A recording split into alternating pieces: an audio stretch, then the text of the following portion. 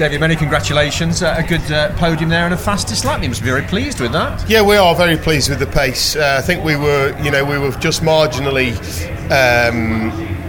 faster than Ryan in that race. Then we had equal pole position times on Sunday morning. I forget what day it is now.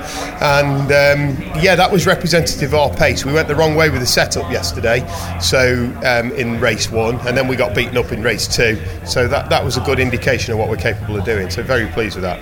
2 races into this bank holiday, Easter Monday. Big crowd here.